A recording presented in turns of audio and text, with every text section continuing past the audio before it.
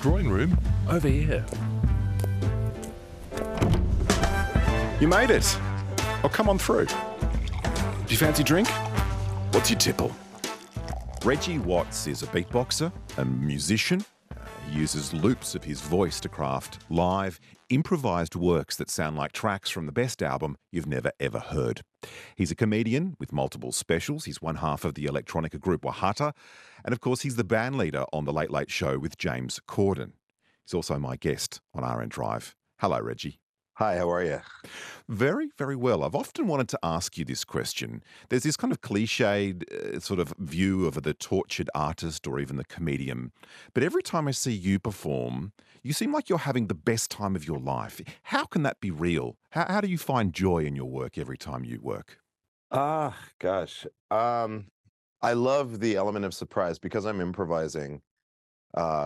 Improvisation gives me this bandwidth to kind of play with whatever's happening in the moment. So for me, doing a show is kind of akin to being at a show or going to the show. So I'm kind of watching the show along with the audience. So, in a way, it's kind of an interesting inverted situation, but I love it that way. And that way it keeps me on my toes. I'm surprised and I'm having a good time, and hopefully the audience is as well. A lot of people might think improvisation has this kind of mystical, cosmic kind of feel to it. So how do you turn it on every night at the right time? How do you prepare for that?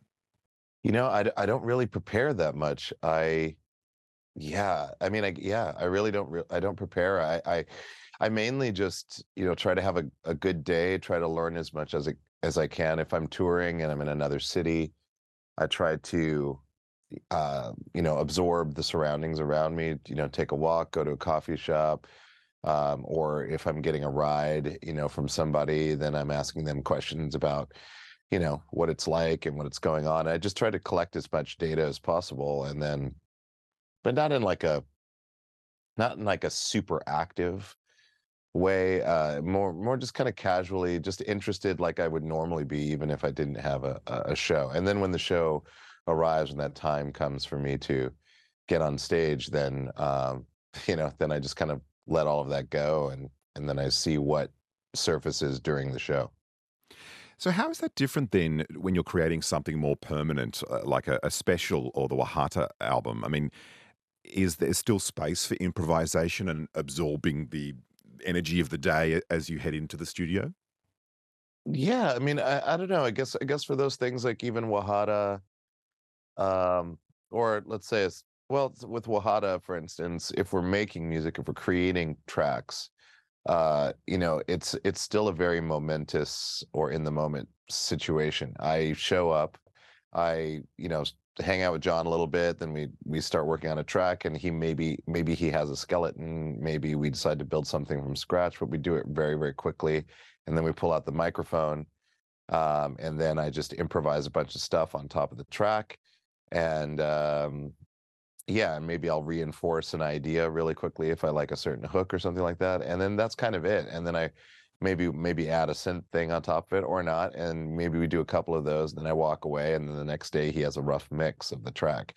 And then when it comes to something like a special, all I know is that I have a concept for how I'd like the special to look, and maybe some cues for things to happen, but other than that, everything is still fully improvised. So I don't really prepare for it. I try to never prepare for anything that I do.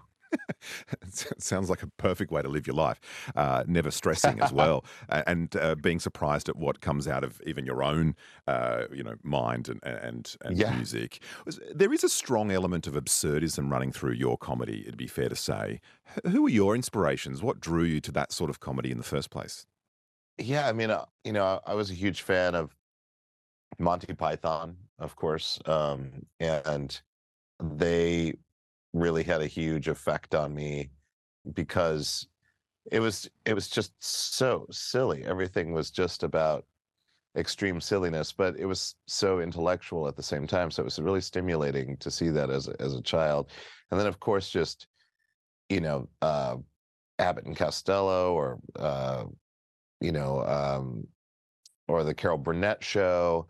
or the comedy of Richard Pryor and Eddie Murphy, when I was a kid.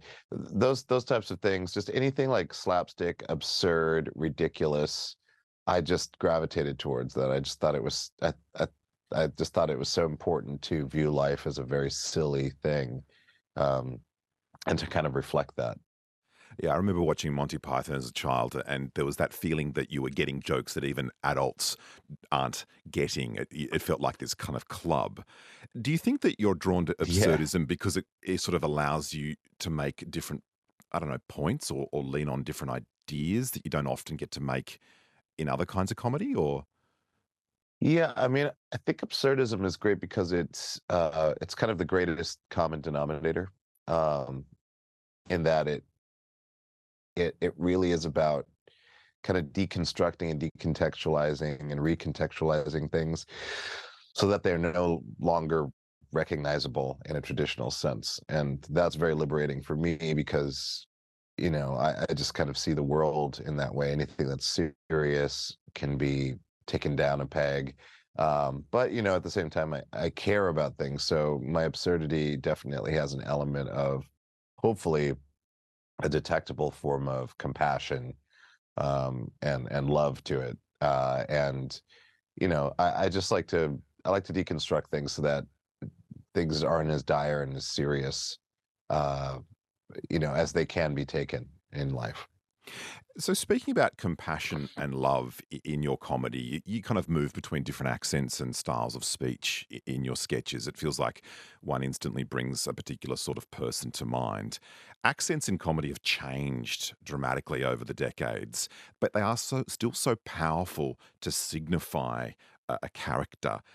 How do you think about how you use accents now, and do you think twice about how you use them? Mm, that's a great question. Um, yeah, I mean, yeah, there's always a little bit of analysis about what's going on in the zeitgeist currently.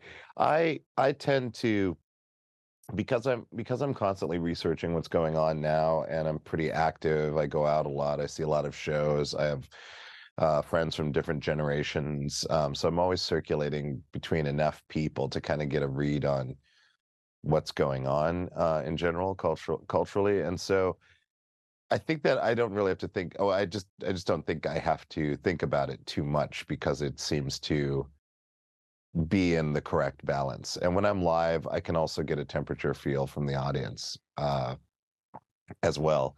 So, I mean, yeah, it's something I've definitely thought about, not on stage, for moments, but it's usually pretty self-regulating.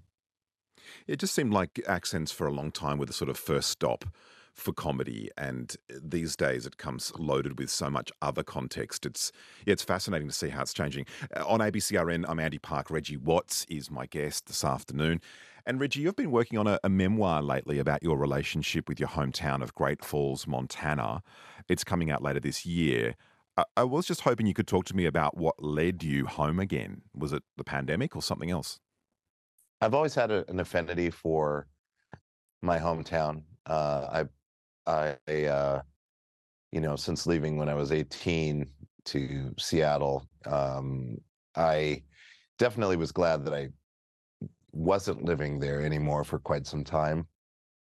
But then, as years went by, I recognized that that Montana had a huge effect on me and was responsible for some of the most important aspects of my personality and development. And yeah, I've always felt a kinship to Montana and always wanted to give back in some way, whether referencing it in a positive way or just going back and visiting my friends or bringing friends to visit Montana. It just kind of increased over time. And then, of course, as my parents started getting older, I started coming back more frequently for them, and because I like being home. But I'd come home to my mom after my dad passed away. It was just kind of this tradition that I looked forward to every year. And in the early years, I would only go maybe once or twice a year back home, and then towards the last 7 years or so, I was going back almost every month. because my mother was getting more ill. So I wanted to spend as much time as possible and not have that regret of not having to, at least made an effort. And when you did come to put together the band for the Late Late Show, it sort of feels like you were all acclaimed performers on your own right. So how did you sort of start to put that jigsaw together and go, well, this works here, this works well there, that person works well here? It's an interesting kind of way to approach.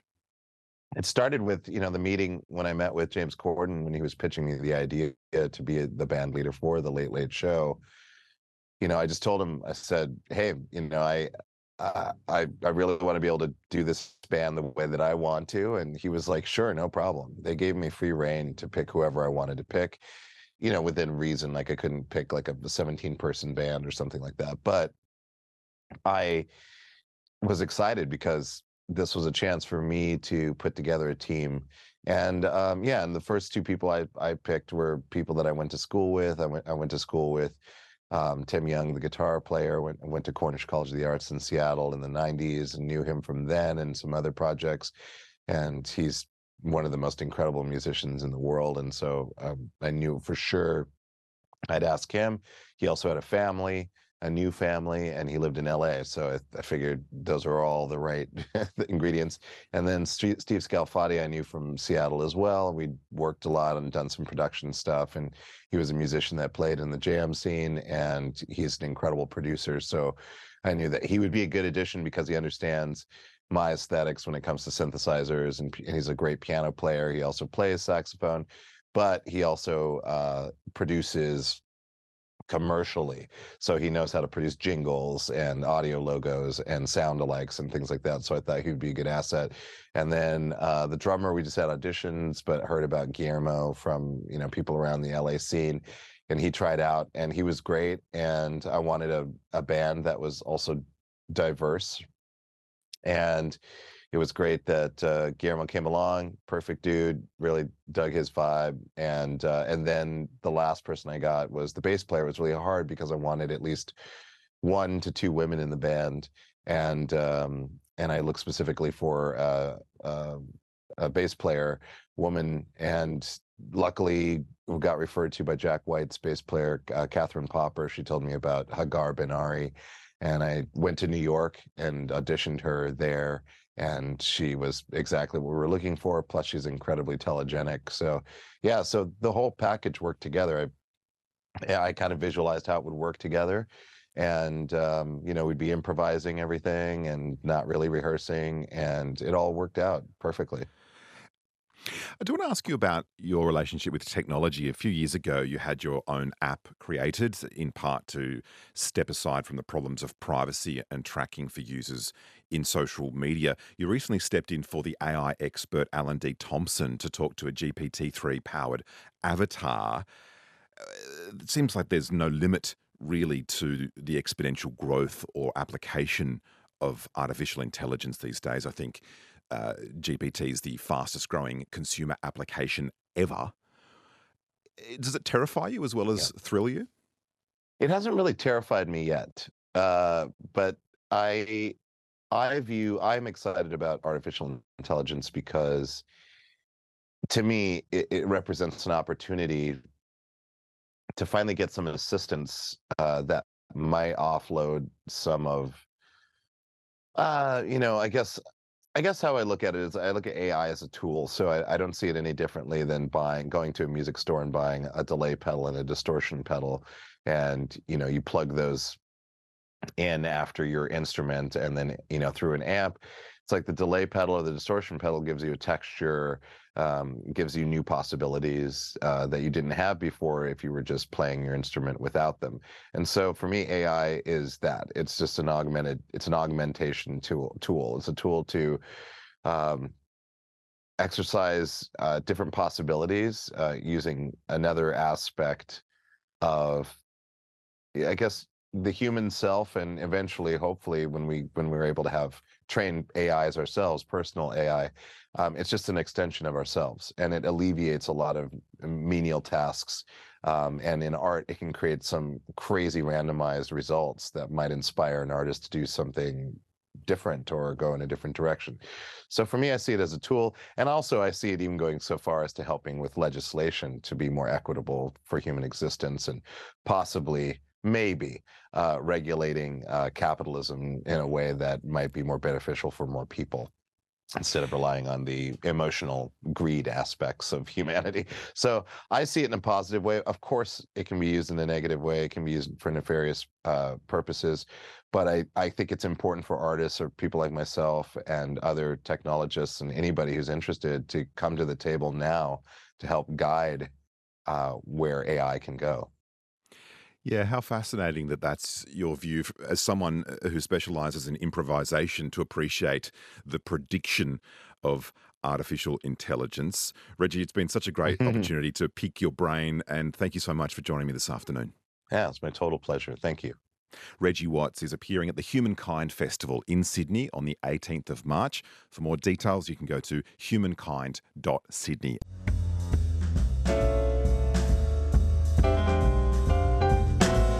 You've been listening to a podcast of The Drawing Room with me, Andy Park.